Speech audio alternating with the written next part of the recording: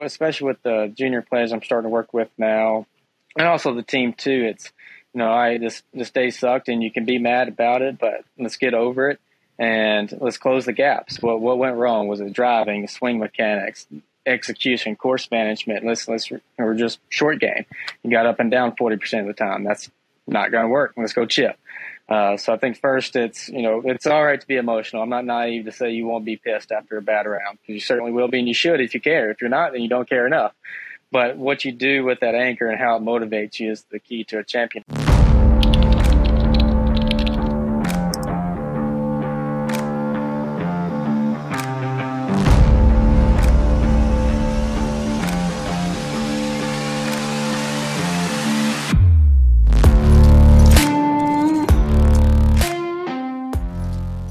Today we are joined by Daniel Booker. Daniel Booker is the assistant golf coach at Belmont University and a teaching instructor at Golf House, Tennessee. Prior to that, he played at Belmont, where he both started strong and ended strong. As a freshman, he received the Ohio Valley Conference Freshman of the Year award, and in his final season, finished with 4 top 10s and 7 top 20s. Let's start with your junior career. Walk us through your junior progression. Like, what kind of player were you? How good were you? And how did you kind of look at the game?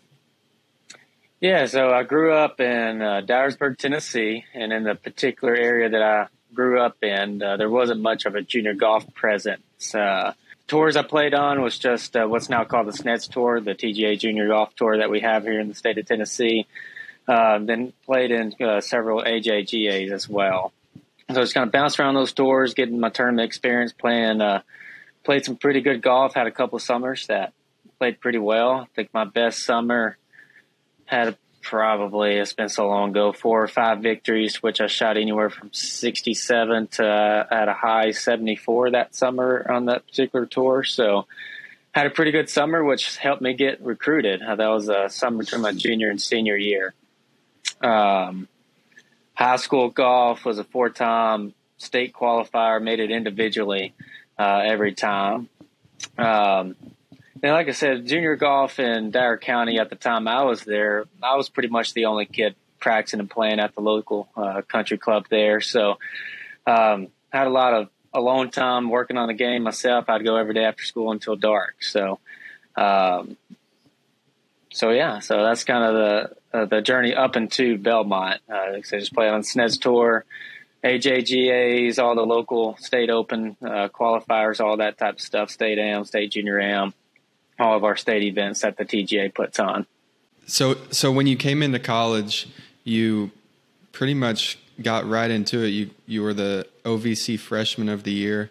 Can you speak a little bit about that transition and what allowed you to play so well right out of the gate? So I think what allowed me to play so well is I just loved being there, and I loved being part of a team of 8, 9, or 10 guys, however many we had at the time, that could all play golf.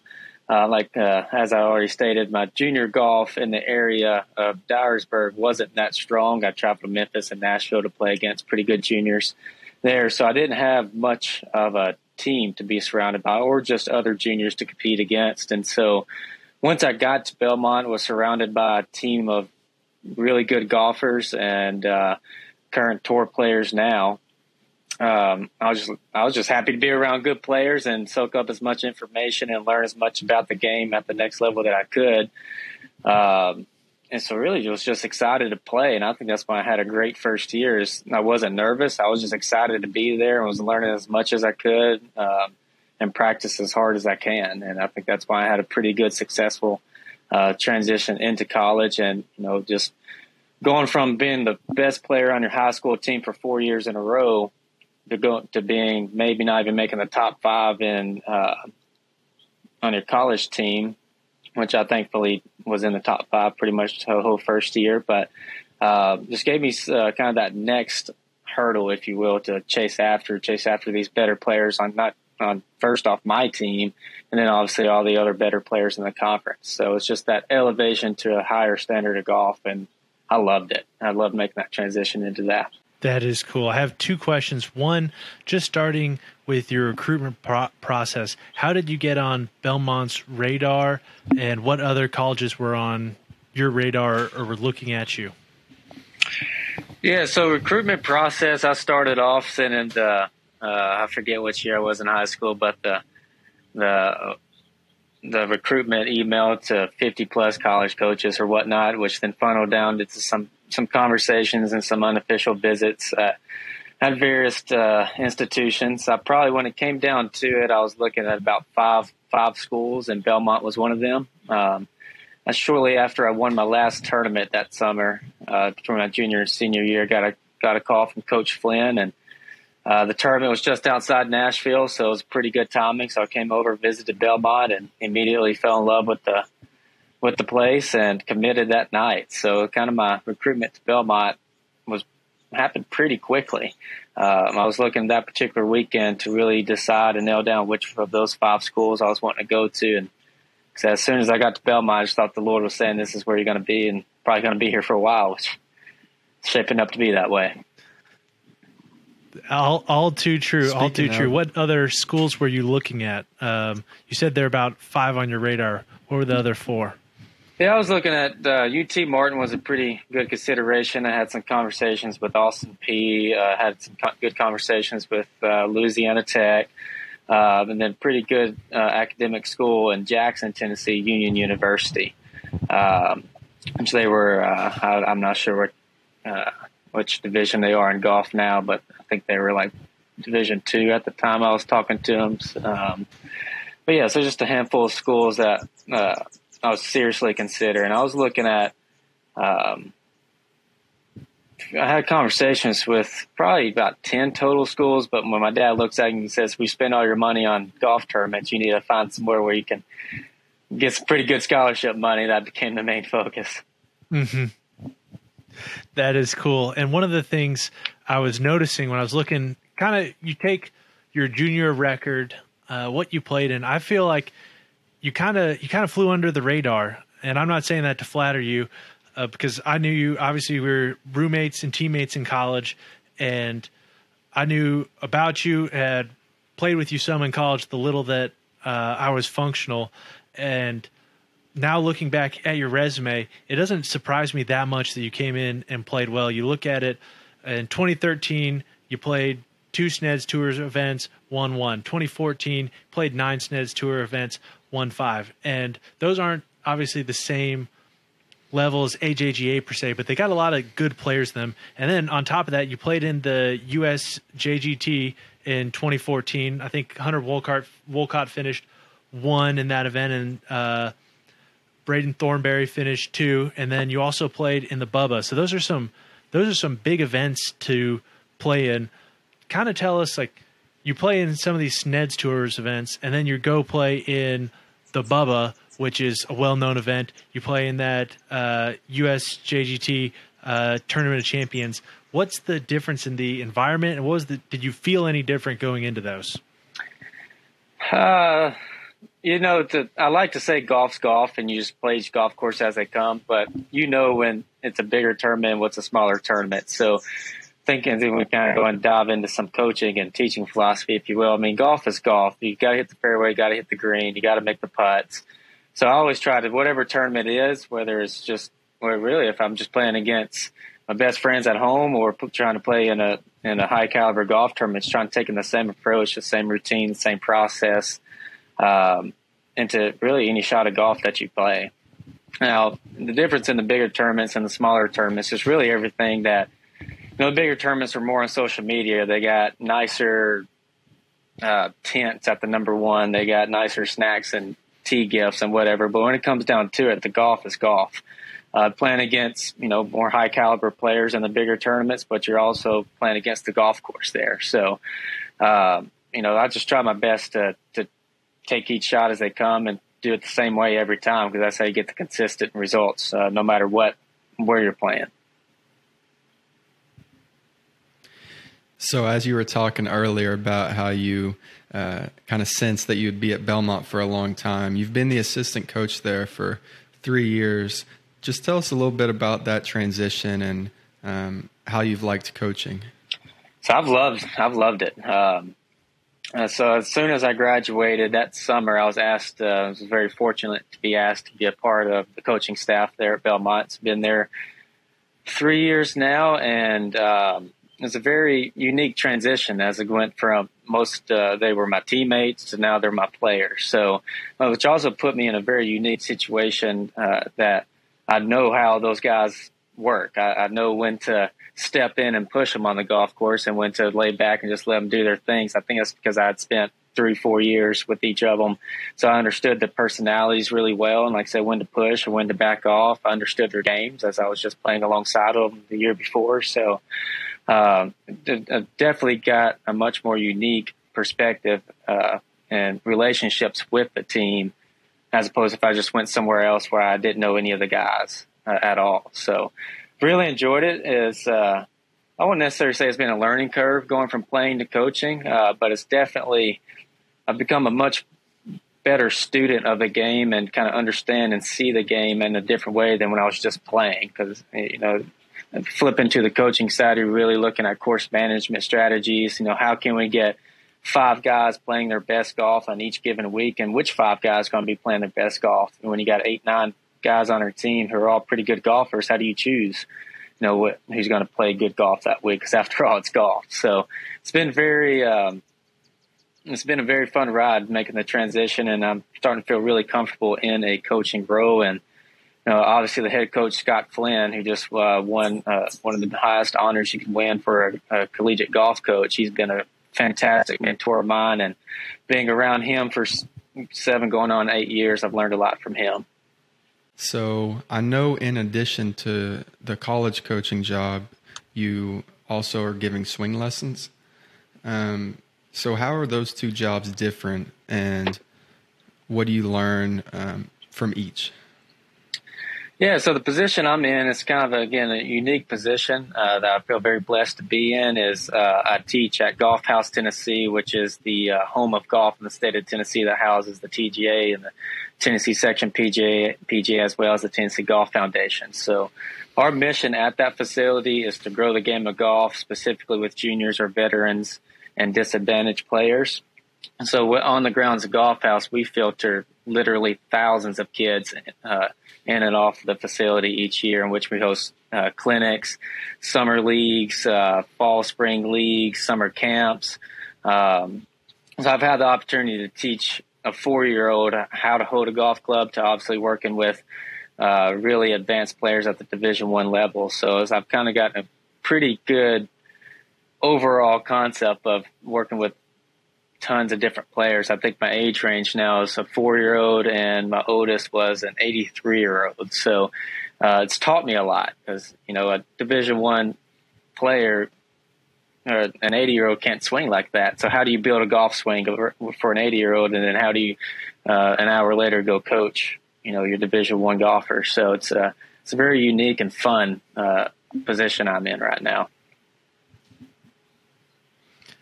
That is unique. And one thing I wanted to jump back to was your college career. So we talked about how you came out of the gate pretty hot, and then you look at stats I have next. So you had OVC freshman year, 2 top 10 finishes freshman year, 2 top 20 finishes sophomore year, 4 top 20 junior year, and then 3 top 10 or 7 top 20 finishes your senior year. So from the outsider perspective, it looks like you came in hot, and then maybe you hit a plateau. Maybe things weren't moving that fast, and then you finished off on a real strong note with some great improvement. Is that the case? And also, how do you think that what was going on behind the scenes there? Yeah, so just kind of recap that. Had a good freshman year, kind of just real plateaued off a couple years, and ended up finishing my college experience on a pretty good, consistent high note. I was fortunate enough to be on a couple record teams at Belmont, which we shot the lowest score relative to the par and also the lowest total stroke score. So we've won numerous events and had probably 3 good runs at winning a conference championship, which came down to the last 1 to 2 holes each time. So had a lot of success. I think freshman year, what my success came from that was, again, I was just happy to be there and just playing golf and having fun. And then for those of my teammates that know me, that knew I had a hellacious hook that I knew how to play. So anyway, right, hook it back in play. And I knew where it was going. I could predict it. But there was a swing mechanical error that needed to be addressed at some point. And talking with the head coach my head coach at the time, Scott Flynn, we just sat down and said, hey, I'm going to plateau. I may have already hit the plateau with what kind of scores I can shoot with the swing that I'm swinging. So I went through a period of a swing change, which basically negates 12 years of the way I used to swing, really far underneath, save it with the hands, and just beat balls till my hands bleed to understand how that timing works in order to hit a good golf shot. So as you're saying, you had this hellacious hook. Yeah, so we just finally decided we need to get that fixed in order to go above the ceiling of which the swing is going to create for me. So went on the process just forming new good habits and trying to get the bad habits out of the golf swing, and kind of the adage that says 10,000 reps forms a new habit. That was kind of the journey I started on. So on just a pure golf mechanic wise, I just needed a better golf swing. I needed to get my swing a whole lot more neutral so I didn't have to rely on timing so much. And so I could add more shots to the equation and be able to hit higher or lower, left to right, right to left, more on command rather than just a hit and hope. And I think what had happened my second year is I did approach my freshman year as, hey, let's just go have a great time and play golf. Whatever happens, happens. I'm just excited to be here. So now I did win some conference awards and had a good year. Second year comes in. It's like, all right, now I've got expectations on my shoulders and I need to prove myself for some reason. So I do think there was a mental mindset that had changed that I don't ever think I realized that that's how my thinking was. But I do think that's what probably hindered me, as well as some golf swing mechanics. That makes sense. So let's take that pressure that you felt. Did you feel that, like, when we were playing golf, as we talked about the Bubba, you feel pressure in these big events for what it's worth, just because you know it's a bigger event, whether it means anything more or not? When you're playing these college events, Cooper and I have talked about this, and it also happens not just in college events, but in junior events.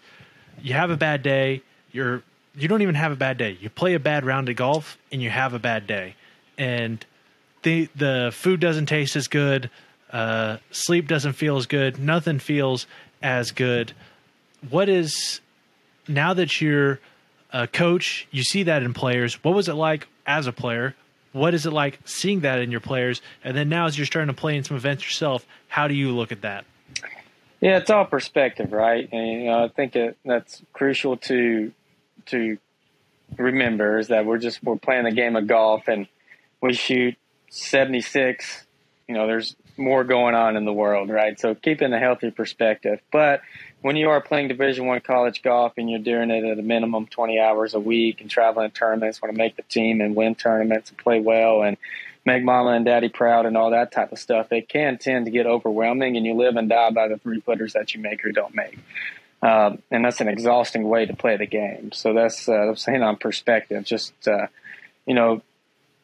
put it in perspective, it isn't going to make this 80 you just shot feel any better, but what it's going to do is it's going to provide you a much more healthy way to cope and deal with it. So when you look at what you just shot and you figure out what gaps you need to close, and you go create a practice plan and you go close those gaps, rather than just shooting a bad score, being ticked about it, go home and pout and just hope you play better tomorrow. So I think that's finding the gaps, creating a specific practice plan to close those gaps, and then executing that plan. And then all of a sudden, your bad rounds start getting a lot lower because you're closing in gaps in a very systematic and a good way. We've touched on a lot of aspects of the game, but this is one that's really important for college golfers playing 36 whole days and spending a lot of time on the road. Do you guys have a system that you guys use for nutrition, or something that you found that really works to keep y'all going through those long days? Yeah, so that's just controlling what you can control, right? We're student athletes. We also have school comes first, especially at Belmont. We place high importance on academics. So that's just having your stuff together, man. If you don't want to be stressing about paper due at 9 o'clock while it's 7 o'clock and you got to finish the last hole in the dark, right? So that's being proactive, getting on top of your studies, making sure everything's done when it needs to be done. That's going to sleep Friday night, at a respectable hour if we're leaving Saturday to go play in a tournament, because it's not the next day that's going to mess you up. It's 2 days after you've done fatigued yourself Friday night. So it's having the discipline to take care of what you can control. And that's proper sleep, that's proper health, that's eating right. We do have fortunate enough to have a full-time nutritionist at Belmont. So any nutrition questions we may have, she's more than available to help us out there. And she's been a really good asset on the nutrition side. But, then it's just the little things. Have granola bars in your bag on a 36-hole day. Don't eat Frosted Flakes for breakfast and then be starving by 1 o'clock and graze on a terrible turkey sandwich that we get at the turn. It's eating every 2 to 3 holes, staying hydrated, and hydration starts the night. All that good stuff, and that's what I call controlling the controllables. So you have 100% control over all that, and that's what's going to help. I mean, that's what's the difference in the top guys and the bottom guys. That's part of it. The top guys got their life under control, whereas the 50th player in the field is oversleeping for his tee time and grabbing a box of Cheerios and just winging it, essentially. He's not preparing his body and mind to play good, high-quality golf. That makes sense. And speaking of, I know in college you were majored in fitness, I believe, and have also done some work in that area. Can you kind of tell us, one, coming out the week of a tournament, what does the workout regimen look like relative to normal? And then, like, day of the tournament, what do you guys do to get your body ready? Just go out on the range, cold, hit golf balls, and warm up the all natural way? Or is there something different you guys do or that you'd recommend? Yeah, so first off, I think if you're a junior golfer or any golfer in general, this is a sport now. To be a tournament caliber, high quality golfer, you got to hit the golf ball far, you got to be in shape, and you have to be an athlete. So that's just this day and age we live in with the game. It rewards distance and being athletic. Particularly at Belmont, we work out 3 days a week. Tournament weeks, the workouts transition, or really just tournament season, because our season's so congested. We switched to a lot of mobility, injury prevention exercises, just making sure our muscles are firing and our body feels good. There is a minimum weightlifting, but it's all basically structural movements and mobility, all that good stuff. Day of tournaments, that's one thing I bought into a lot when I got to college. Was as a junior golfer, I'd just go straight into a 9-iron, start hitting golf balls, warming up. But like I said, these are athletic motions. We're swinging hard at the golf ball now, so that means you're even more prone to injury. So I believe a good 10 to 15-minute stretching session, dynamic stretching session, where it's active workouts, you're getting your glutes firing, getting your core activated, shoulders loosened up, all that good stuff before you even start hitting golf balls. In my own personal golf now, I'll sometimes just skip hitting golf balls and just stretch if I'm my tee time is time sensitive, because I just think it's more important to get your body firing and healthy and woken up. And then your tournament prep is ready. You're ready to hit golf balls. You just got to get your body ready. That's all a warm-up session really is. If you're trying to find a golf swing 15 minutes before you tee off, then we've got more issues to deal with. Very true. I can attest to that. So since you were a college player for 4 years and been a college coach for 3 years, what do you think the biggest, not problem with college golfers, but the one thing that bugs a lot of college golfers or brings them down? One thing that college golfers do that's not necessarily good for their games? Is that what you're asking? Thinking all their coaches are idiots. I think you see a group of coaches on a tee box at a college tournament, you guarantee they're saying all their players think they're idiots. So there are some good coaches out there that don't necessarily see eye to eye with their coaches. But yeah, that's a good running coaches joke we have. What I think that brings a lot of college golfers down in general is just, again, what's in between their ears.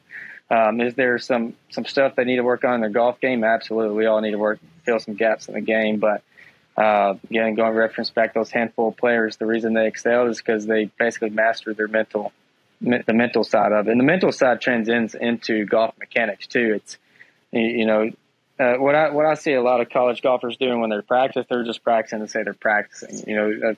I like to, with my junior players, coach them into intentional practice. I think an hour of intentional practice beats 3 hours of just chipping around the green with really with no purpose, right? So, and that starts in your head. You got to have the discipline to write out what you're going to do, how you're going to do it, how long you're going to do it, and then actually go execute it. And then all of a sudden your golf game's pretty good because you're mentally sharp and how to plan and work the plan. And then that trends into on course as well, controlling your emotions, sticking to routines and process and all that good stuff. So the best college players that I've seen so far are the ones who buy into the mental aspect of the game, which does transcend into the mechanics as well. Taking what you just said right there, are there any mental coaches that you've talked with or met, and have they provided you insight? And outside of just mental coaches, who's provided you the most insight into the mental game, and what really did that show you? Yeah, so I like to read, so I've read a lot of different books from various authors on the mental game and understanding the mental process. Just regarding specifically putting, Dave Stockton books, I really enjoyed and think there's some good quality information. We, as a team at Belmont, at one point, we got a chance to work with the mental coach and had a couple guest speakers come and speak with us and take some nuggets of information from them, combine them all. But the most positive influence I had was our head coach and current head coach, Scott Flynn. He's been around the game his whole life, done it all, seen it all, talked with all the best players, coaches you can think of. He's probably had a conversation with, and he's boiled that down to a very good understanding of how to develop a good, solid process for the mental game that really resonated with me, and that I take, notes from him and then give that to my players. So the way I approach the mental game is just nuggets of information from all the books that I've read and people that I've talked to, good players that I've talked to, bad players that I've talked to. Take notes on what you don't want to do. And just kind of combine that into just a very simple, easy, repetitive process. And I think there's 3 processes that every player does, whether they call it a process or not: pre-shot routine, during the shot, and post-shot. And just buying into that and doing that on every shot, all of a sudden the little things add up and your game starts to develop. Kind of speaking on that, if you think back to a time you're playing well, what does your self-talk look like? And what do you think a self-talk should look like during a round of golf? Yeah, so most golfers are their own worst enemy, right? How many times have we told our own selves we suck, or what the hell were you thinking, or why'd you do that, right? So we're as golfers as a whole, we're very self-demeaning, and that's very easy to do in this game because this game is designed to beat you up. But you got to get past it. Like I said, I'm not naive enough to think you're not going to be pissed after a bad shot or having a lead and blowing it OB and wanting to shed a few tears. That's perfectly normal, but it's how you come back from that is what the difference maker is. Flare a shot into the right rough when you know you're just going to be short-sighted. You're like, well, that was stupid. But don't truly, you can say it, but it's the difference between saying it and believing it. Or just don't say it at all. I've told one junior of mine that you can only smile after a bad shot because we're never going to go down that road with them. But it's having the worst memory, going into the next shot, completely forgetting about it and moving on. So I try to stay pretty positive in my own game. Back when I was younger, I thought I was doing good with anger control issues on the golf course, and I just wouldn't say anything, but I'd bottle it up, and you just see smoke coming out of my ears, and I was still taking it to the next shot, even though I wouldn't say anything or throw any clubs. So it's just legit. It's all right to be mad after a bad shot. It's perfectly normal. It means you care, but you got to forget about it. I think Tiger, in an interview one time, had the 10-step rule that he told us. After 10 steps, he's forgotten about it. I used to carry a rubber band on my wrist, and as soon as I get mad at a shot and it got into self-demeaning, I just snapped the hell out of my wrist, and that was a painful signal to get my shit together pretty much. I think Daniel's witnessed me, let's say, exhibit the bottling up behavior. He's been on the bag for me a few times. I could, I think I've probably told you this one. But I can remember Caddy, the best one I've had. Cooper's gotten mad a few times. And the best part is we stayed friends through it all. Sometime we'll have to tell the more detailed story, but we were playing Pinehurst. I think it was number 8. Yep, for the North-South qualifier. And we were in this is actually something that goes to tournament prep and also handling yourself on the course. I think we got to hole number 14. Had just 3-putted a hole. It was our 14th hole because we started on 10. Okay, it was our 14th hole. Had just 3-putted a hole, I think 2 holes prior, and we were in the hunt for qualifying. We knew, I think we were 1 under at that time, or 1 over. We knew it was going to take either 2 under to 1 over, and I think I was around even par. And I think I 3-putted to get to 1 over. Yeah, so we're feeling a little bit of the heat, and we get up to this par 5, and Cooper's hit a very solid drive. We're out in the middle, and we get up there, and we're looking at our yardage book, and he asks, okay, what should we do here? And not having played a great practice round on the course and not having really thought through the top-down view of it, we say, we should advance the ball as far as possible. So he hits hybrid because that was the thing that would keep us out of trouble, but still get it up as far as possible. Dead into the bunker, about 60 yards short of the green. Yeah, about a 50-yard bunker shot that I actually hit. No, I didn't hit it good. I dumped that into the front bunker to a back pin, then dumped that out to the front and 3-putt for double. Tournament was over. Not a fun rest of the day. And we still got holes left, so we know we're pretty much out of it. We still got holes left. And you can see him internally. He's pushing on the gas. He is upset, and he's trying to make whatever he can happen out of this. Didn't happen. We get back to the hotel, and we have a night there. It's like 6 o'clock at night or something, and we know it would have been a really 7-hour fun drive night home. And he said, he's like, we're going home. I'm like, dude, we have this hotel for a night. We're staying here for tonight. We need to rest. He's like, I'm going home. I'm going home. You're either with me or you're not with me.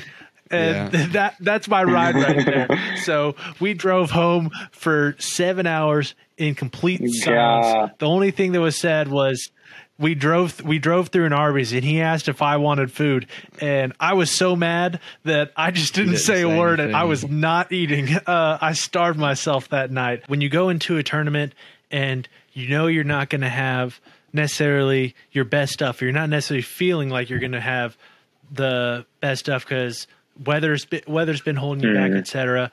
What did you do to kind of handle not just those expectations, but what happens on the course to manage that? So I think any good caliber player needs a backup plan. What I mean by that, a feel they have in their golf swing where if they're not feeling like their swing, their timing, tempo, whatever is just a little off, what are they going to resort to get that ball around the golf course? Because it doesn't have to look pretty or feel pretty. You just got to get the ball in front of you and get it moving. It's like for me, I've always fought a hook.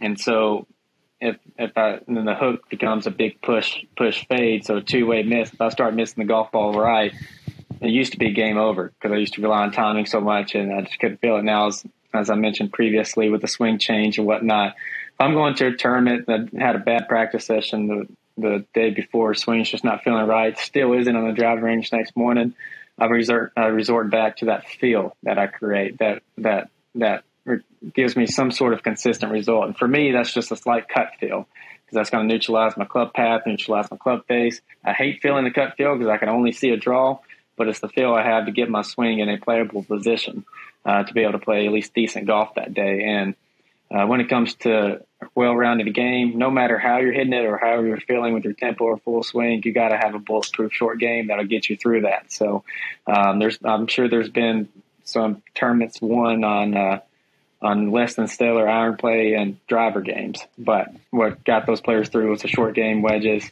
and probably making a few putts. Something I was going to ask you about, I don't know how many tournaments you all play north of Tennessee, but I know that you guys prepare and practice on Bermuda grass. If you guys are ever going to play a tournament on rye or bluegrass, or bent, how do you guys prepare for that? All right, that's a good question. So, as you know, we've had in the rotation, the courses play some bent grass greens. Now, being in the South, the summers are getting hotter; those are starting to go away. So we don't have that luxury to have as much bent grass to practice on. So we still have, I believe, one course in our rotation that has bent grass. So if we know we're going to a club in the mountains that has bent grass greens, we'll probably do most of our qualifying on that golf course. If we know we're going to have, the course is much more, like I call it, tournament style golf course, really big, really open golf course. We'll play on the golf course similar to that we have in our rotation here in Belmont. If it's going to be shorter and tighter style with a lot of OB, we'll go play at another course primarily. Now, as far as the type of grasses, we don't have a greenery or anything like that where we can change over to rye or whatever. So I think most of these guys have played enough tournament golf in their day leading up to throughout junior golf that they've experienced most types of grasses. So they should know what to expect. And if they don't, we'll talk through on how to play off, a firm, tight lie, Texas or sandy lies in Florida or whatever their case may be. We can talk about how to adjust your swing, your point of impact, short game shots with pitch shots, whether you need high bounce, low bounce, what kind of grind you need on your wedges to accommodate the type of sore you'll be on. So we can have those conversations, but as you're getting reps in, that's an uncontrollable. We don't have that option. So we don't focus on that, focus on what we can control. Speaking of equipment, I had a question regarding how you view equipment now. As in junior golf and college golf, a lot of time we're resources constrained. We got 14 clubs pretty much, and those are the 14 clubs we have in the bag, and we don't know enough and haven't seen enough to really make any changes to those going into a tournament.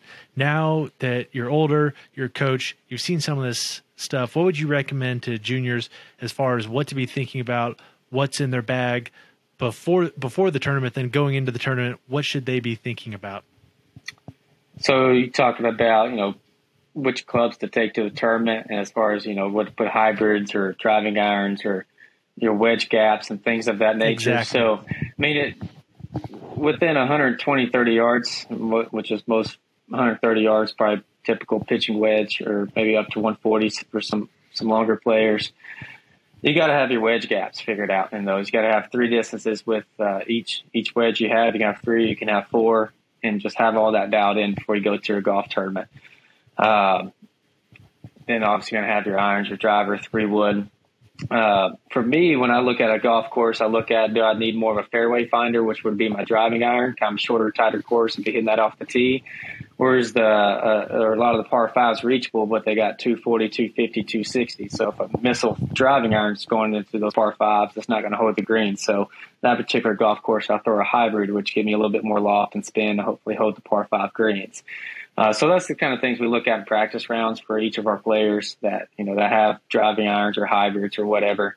And then we have the opportunity to have TrackMan. So as far as wedge distances and wedge gaps, our players can use those to dial in their wedges. And I think everybody needs to, there's any combination under the sun what people have, 60, 54, 48, and standard pitch and wedge, or 52, 56, 60, 58. It doesn't matter. You just got to hone in your distances with each wedge and have that confidence that you know how far they're going and all that good stuff. For junior golfers and college golfers, I think you're obviously playing high level golf if you're winning tournaments and playing college golf. So you need to get fit. I think that's the biggest piece of advice. Find you a good club fitter and make sure your equipment is best suiting your golf swing. I've benefited greatly from switching to the irons that I have now, getting in the shaft that I have and the head, lowered my ball flight, and I'm able to control my distances and flight my shots a whole lot better than I wasn't able to previously do. So I think getting fit for your clubs also gives you peace of mind, so you know exactly what you're working with. That makes sense. Well, I think that covers really everything that we were thinking about. The biggest thing, though, is our last question. We asked every guest the same last question, and that is, now that you've gotten to where you are, you kind of have the keys to the kingdom, or at least ostensibly you should know more about golf than you did when you were a junior.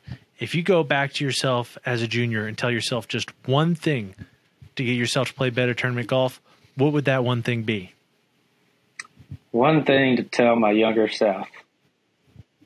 I think I'd tell myself to find a really good golf coach and get to him sooner, so I didn't have to make the swing change I had to make a little later on in my career in college. I think if I could have gotten those habits more neutralized early on, then the ceiling of my game could have been a whole lot higher as I've grown up over the course of the last 10 years or so. So better technique, focus more on your technique, I think is what I tell myself. Thanks for joining us today. Please do us a big favor and like and subscribe on YouTube, Spotify, and Apple Podcasts so we can help others learn how to play better tournament golf. You can find us online at thetournamentcode.com, on Instagram at thetournamentcode, and on Twitter at tournamentcode. As always, feel free to reach out to us at those places or email us at daniel@thetournamentcode.com and cooper@thetournamentcode.com. We hope you join us as we continue to dive deeper into what it takes to play elite tournament golf.